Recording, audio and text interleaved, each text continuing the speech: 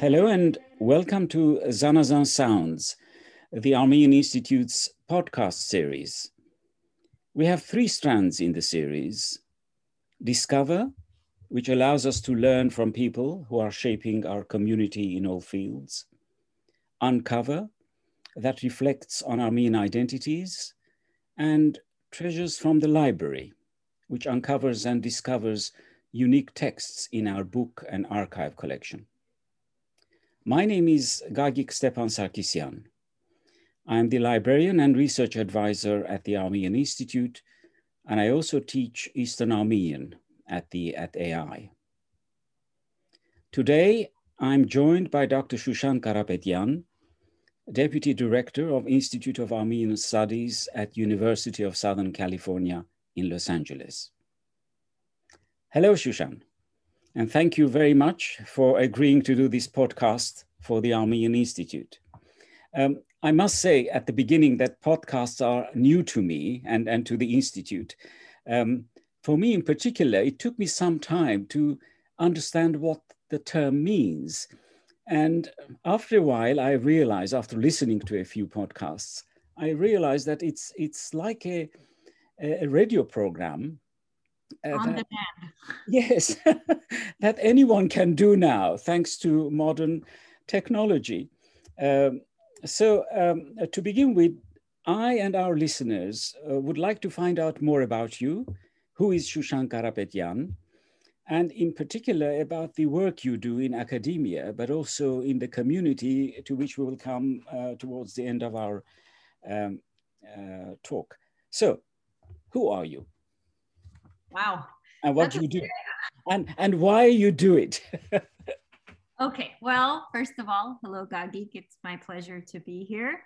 Okay, who is Shushan Karapetyan? Shushan Karapetyan is a scholar, a researcher who works on Armenian language, identity in a transnational context. How did I get to this? I think life, coincidence, chance, yes. Happenstance. I was born in Armenia, moved to the US at age 10. Okay. So I myself transitioned from native speaker to heritage speaker, and we can talk about that.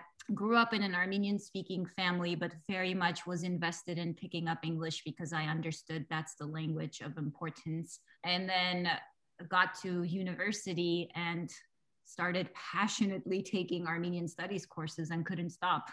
I was an anthropology major, dreaming of becoming an anthropologist, only to discover there was an Armenian studies program, and I just physically could not stop taking Armenian studies courses. So I ended up getting a master's and a PhD in Armenian studies. And in the meantime, by chance, I had the opportunity to teach Armenian at a community college in Los Angeles, at Glendale Community College. First class they offered me was Armenian for Beginners, Conversational Eastern Armenian. Right. And I did not receive a curriculum. I did not receive a textbook. All I received was a sheet with a couple of thematic categories. And then I walked into the classroom and 95% of my students were already speakers of Armenian who were taking a conversational Armenian class. And I had maybe 3 or 4 true foreign students for whom Armenian was a foreign language. Right. And at the same time, I was also teaching a course called Armenian for Armenian Speakers, which had a class full of Armenian speakers at every point on the spectrum, those who had basic conversational Armenian to those who had graduated university in Armenia. And again, I had no curriculum, no guideline, no textbook, nothing. So this sparked the notion of the need, that there was this need to study, to investigate what is the condition of Armenian in a diasporic context. How is it taught? Do we have materials? Do we have an understanding of who our students are? Because they are not native speakers and they are not foreign language speakers. They're somewhere in the middle. Yes. So I was initially going to do a PhD on 17th century Armenian drama, which then quickly changed to Armenian as a diasporic language. In a way, yeah. I think the seeds of your future research were sown when you were a child. Absolutely. The sort of dislocation from Armenia to Los Angeles, but also you majored in anthropology as an undergraduate. But I think you ended up doing the anthropology of Armenian language in the diaspora. It was a very wise choice. So how did this bilingualism come about when you arrived in Los Angeles and went to school? I assume you went to an American school. So first of all, I was already an Armenian-Russian bilingual when we arrived to some degree, because here I was a child of the Soviet Union. Of course. We had started formally studying Russian in the second grade. Television was in Russian. The linguistic landscape in Yerevan was full of Russian. But my family was Armenian speaking. And when we came here, Russian kind of became dormant for me. I then started learning it again, relearning it in college. The interesting thing was, here I was in the city of Los Angeles in Glendale. We spoke entirely Armenian at home because my parents were not proficient in English. And I walked into my 5th grade class. I kept practicing this sentence in English. Hello, my name is Shushan. Hello, my name is Shushan, because I was so nervous about introducing myself to my new English speaking teacher and my English speaking classmates. Yes. And I walked in repeating, and my very American looking teacher said, Barev Shushan. And here the very little English I knew just went to pieces. Of course. And then she said, will everyone who speaks Armenian raise their hand? And the entire class raised their hand. There had been so many new immigrants from Armenia to this part of LA that they had created a special class for these kids, where we had an English-speaking American teacher, but an Armenian assistant who translated everything for us, 1, and 2, gave us Armenian lessons to continue our Armenian literacy. This was before bilingualism was a bad thing in California. And that was very, very important because, 1, it sustained my identity as a literate Armenian-speaking child. I was a voracious reader. I remember the last book I had read was Jane Eyre in Armenian translation. And when they handed me, this pictorial children's book, they handed me like Amelia Bedelia. I was so insulted because I was reading novels. Yes. So having that Armenian teaching assistant for whom I was writing essays, for whom I was writing poems, really was very important for my identity as a literate child. And then at the same time, I picked up English very, very quickly. I remember by the end of 6th grade, I was taken out of ESL, which was English as a second language, put in regular English. And by 7th grade, I was in advanced English. And as research shows, when children have a need, they will rise to meet that need linguistically. Yes. The language of my new peers, of the new institutions that meant so much, was English. So I knew that I had to pick it up. But it was interesting because I continued reading in Armenian. My mother was a big reader. We had brought, of course, our library from Armenia, nothing else. Yes. Clothes, furniture, none of that was important, but we brought all our books. Yes. So I continued reading in Armenian until I remember, this was like maybe 8th or 9th grade, I read Jane Eyre in English. Right. And I thought, wow. I have arrived. I have arrived. Exactly. The moment has come. Even though to this day, I prefer the Armenian because it was my first encounter with the novel. Yes. Yes. But yeah, and so that was interesting too. So my Armenian remained constant while my English took off. And then in junior high and high school, I didn't have any Armenian instruction. My parents actually tried to take me to an Armenian Saturday school, and the principal said, we don't have anything to teach her here. So you shouldn't waste your time. But then in college, I started taking, I took an advanced Eastern Armenian course, and that was it. Yeah. And what made you go into academia, and in particular, language studies? Well, anthropology, of course, you did, but you eventually ended up focusing on languages. What made you do that? I can give you the kind of proper professional answer or the more personal answer. Both, I think. Okay. The personal answer is this was an act of rebellion in terms of, my parents' dream was that I would become a doctor, right? A medical doctor, not an academic doctor. And my one act of rebellion was to not do what they wanted me to do.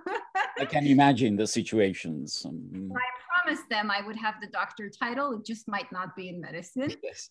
Honestly, I think I just loved learning. When I started university, my bachelor's degree, I was undecided. In the US, you have this chance to actually enter your bachelor's education with an undecided major, because the first 2 years you're doing your general education courses.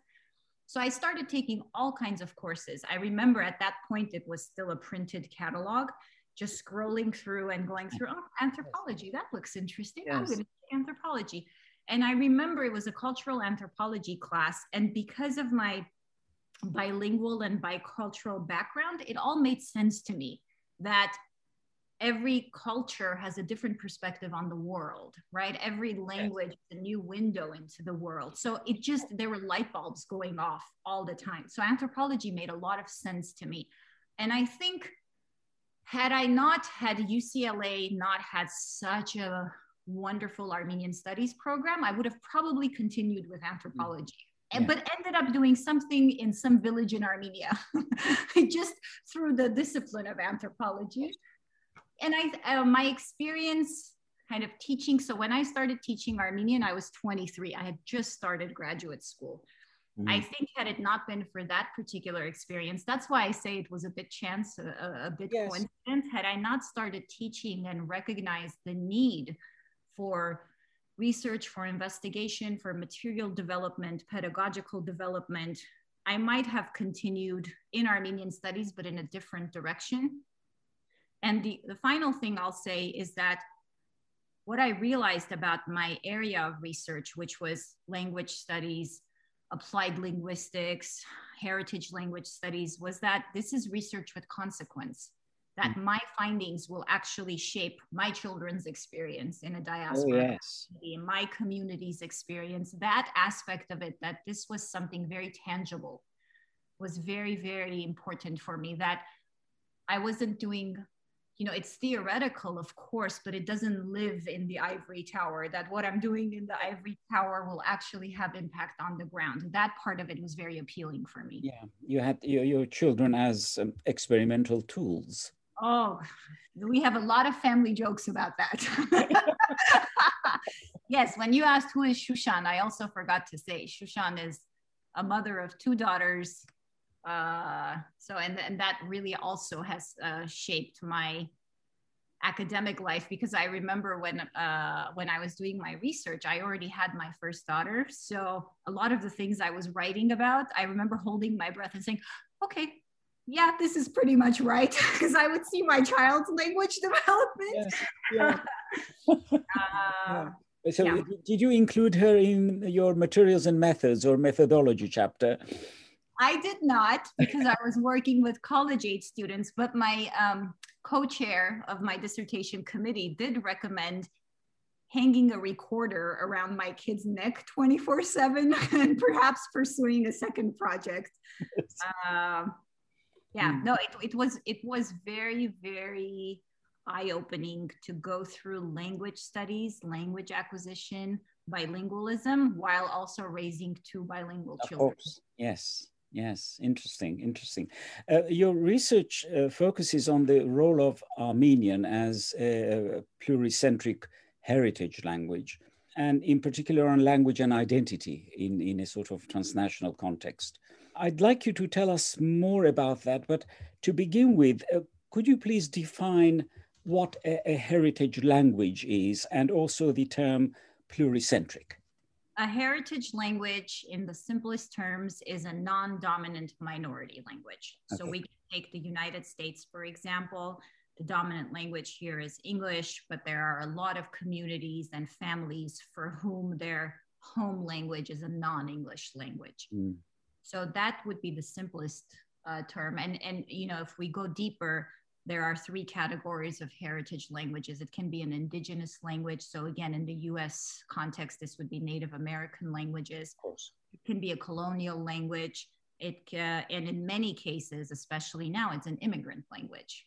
So there are a lot of Armenian immigrants all over the world, but here, for example, in the US, in Los Angeles. So there are many families here in the United States where children are born and raised in Armenian speaking homes, although the dominant language is English outside. Yes. So for them, Armenian is a heritage language. And what makes a heritage language so unique is that, like a native language, it's learned in a very natural, authentic context. So it's not learned formally, it's kind of picked up by ear, just the way we pick up our native language.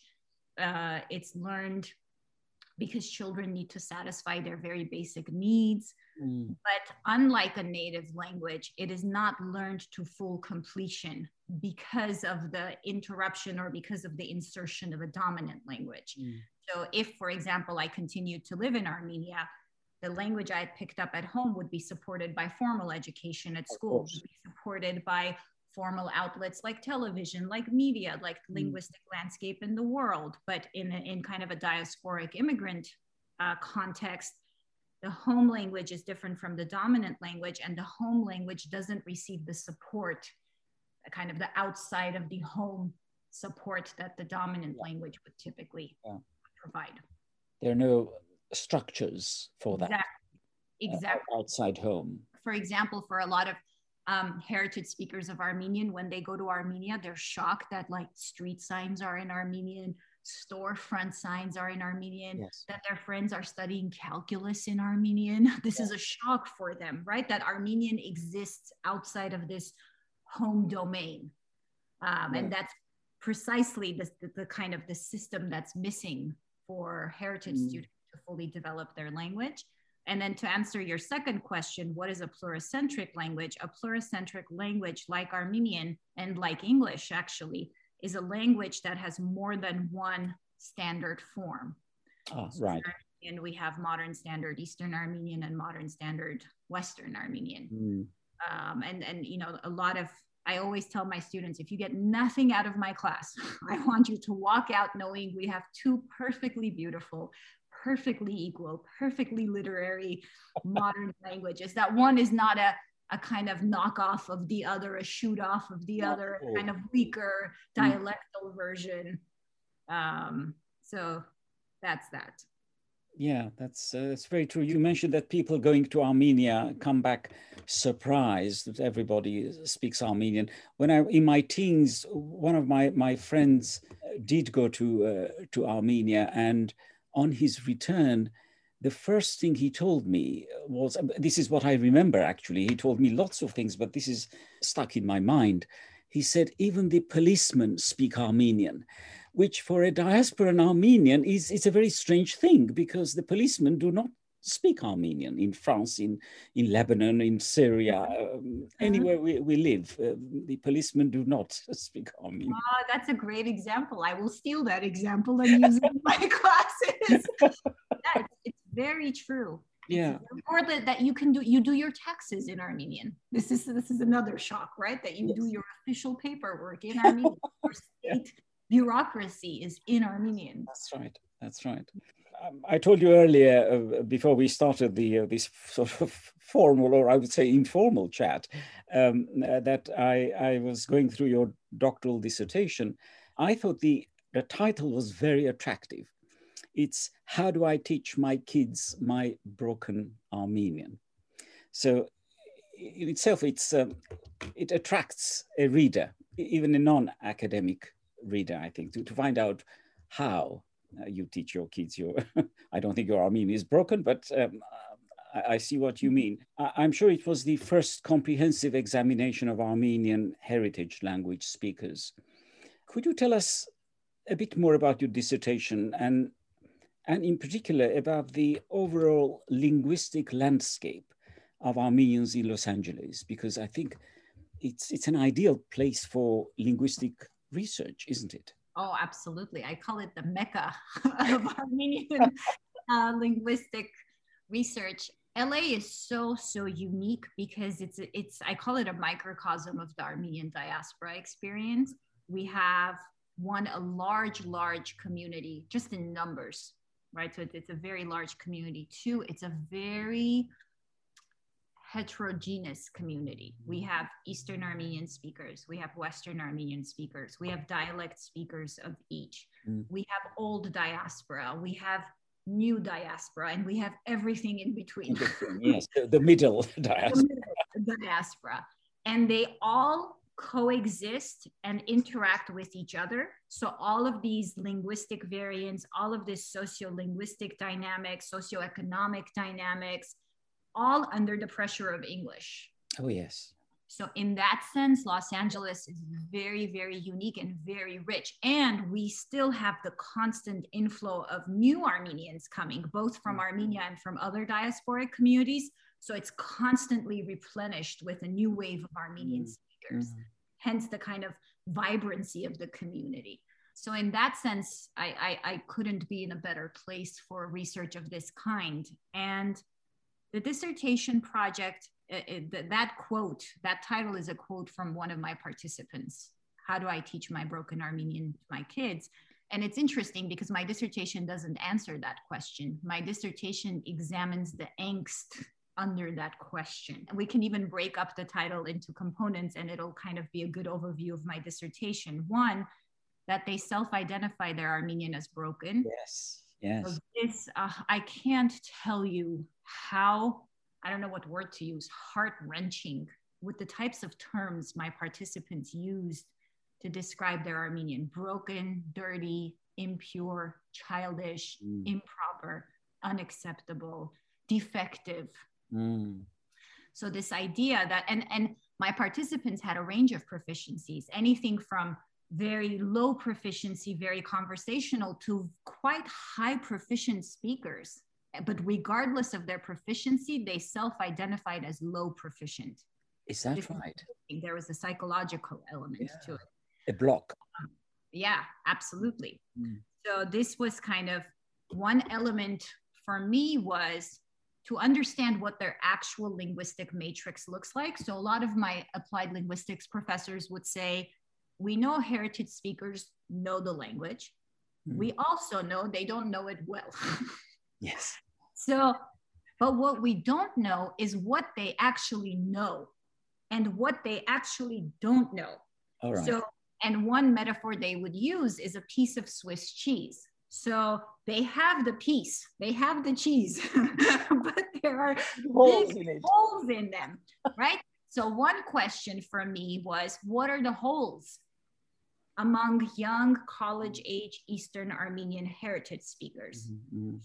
So one aspect of the dissertation project was to do a linguistic analysis of their actual proficiency. And that's why when I interviewed them in Armenian. Right. And then I transcribed the interviews, and then I did a linguistic analysis. But the other aspect was a more ideological, psychological study of what does Armenian mean for them in terms of their identity, in terms of performing their identity, in terms of defining their identity. So there was that kind of ideological element to it, where I tried to understand how our language is perceived in identity formation. Interesting. That was very, very interesting. Another element which I found fascinating was language use patterns. So all bilinguals, or most bilinguals, use both of their languages. And a question for me was, what triggers which language? So here we are, for example, the two of us, right? Armenian English bilinguals. And how do we choose at what point to use Armenian or to use English? Yes. Yeah, that was very, very interesting, very fascinating. So I found, for example, that age is a huge trigger, that if you're speaking to someone older, Armenian is the language of choice. Yes. Gender played an important role. Space, both kind of literal space and metaphorical space, played a role. So that was another component of the project. And probably my most unexpected and interesting finding had to do with language anxiety. You know, usually when you start a research project, you know what direction you're going to go in. That one took me off guard. I didn't expect that my participants would express such intense anxiety when it came to speaking or using Armenian. And basically what I did was highlight that there's a psychological process going on that's pretty much debilitating, that because young Armenians are so stressed and in such duress when they're using Armenian, it actually debilitates their potential to improve and to speak well. Because when you're in fear of being caught out or of being judged or of being criticized, that fear doesn't allow you to actually process the input and provide the best possible output. Even within the context of an Armenian society or community. Absolutely. I think it's interesting that you brought up this aspect of anxiety, and I think you have devoted a whole chapter in your dissertation to what you call the destructive cycle. Can you please elaborate on this? Because I found that very interesting, but also very real, because I think all of us Armenians in the diaspora have observed this phenomenon, but perhaps haven't thought about it. But so it was a revelation to me to see it qualified or described as a destructive cycle. Many Armenian youth, and this starts very early on in their life, are teased or ridiculed for their Armenian. And often this is done by family, friends, teachers, members of their own community. So it's not non-Armenians teasing them. It's Armenians teasing them for their lacking or funny or non-standard Armenian. And so I'll give you an example with my own daughter, which didn't make it into the dissertation, but makes it into coffee table conversation. So my daughter was 3.5. I took her to get a haircut, and of course the hairdresser was Armenian. The beauty of living in LA is you can get most of your social needs met in Armenian. So, and the hairdresser in Armenian asked, "Kani tarek anes?" How old are you? And she wanted to be very precise. She's not 3, she's not 4, she's 3.5. So she thought about it and she said, "Yerek hanskes." 3:30 instead of 3.5. Yes. And the hairdresser started laughing because it was a cute mistake, right? It was a cute linguistic mistake. And of course, my daughter broke down in tears, right? Because she felt ridiculed. Now, had we been in Armenia and had this been in a native speaking context, this would have been a cute joke that would have passed. Yes, that's right. She would have learned that Yerek hanskes is 3:30 and so on. A lot of native speaking parents get very offended when I bring up these examples because they say, are you saying we can't have fun? That's very natural. You know, a lot of kids, all kids say funny things when they're learning a language, all kids. But my point is, the difference is that native speaking kids eventually realize what's non-standard and what doesn't make sense. Yes. Whereas heritage kids don't, because they don't have all that extra support that we talked about. That's right. So the cycle starts here. These heritage speakers are teased, ridiculed, criticized, corrected, and so on, which creates a sense of fear or a sense of anxiety that when they start speaking, they're going to be judged. As any language teacher and linguist knows, the best way to develop your language proficiency is by being exposed to language. And typically language that is at a slightly higher level than where you are now. So if you speak to someone more proficient than you, that'll help you improve. Of course. Okay, who is doing all this criticizing?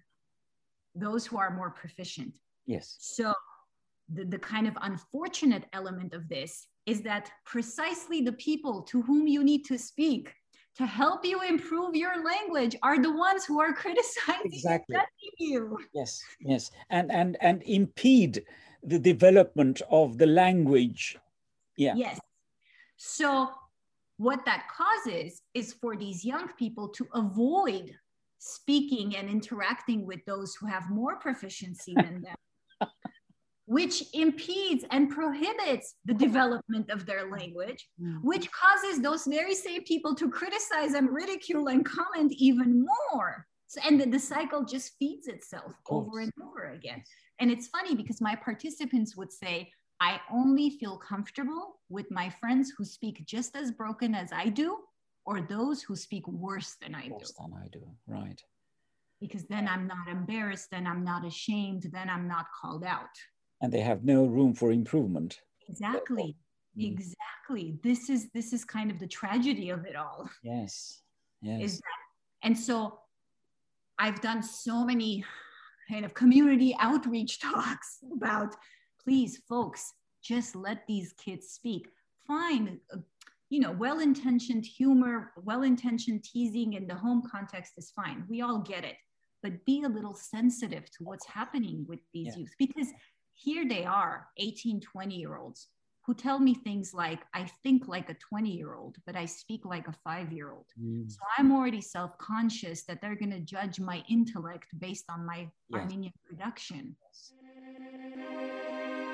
Thank you so much for listening to this episode of Zanazan Sounds, and make sure that you stay tuned for part 2, coming soon. The part that's so sad, and I tell my students, Armenian is supposed to be a source of joy for you. Armenian is supposed to be an avenue of discovery, but for them, it's burden, guilt, inadequacy, failure. And their parents will say things like, we saved and preserved Armenian for generations at the cost of our lives and our livelihoods. And all you had to do is learn the alphabet, and you couldn't even do that, right? So the fate of the nation is on every child. What a burden. A little too much, I think. Yeah.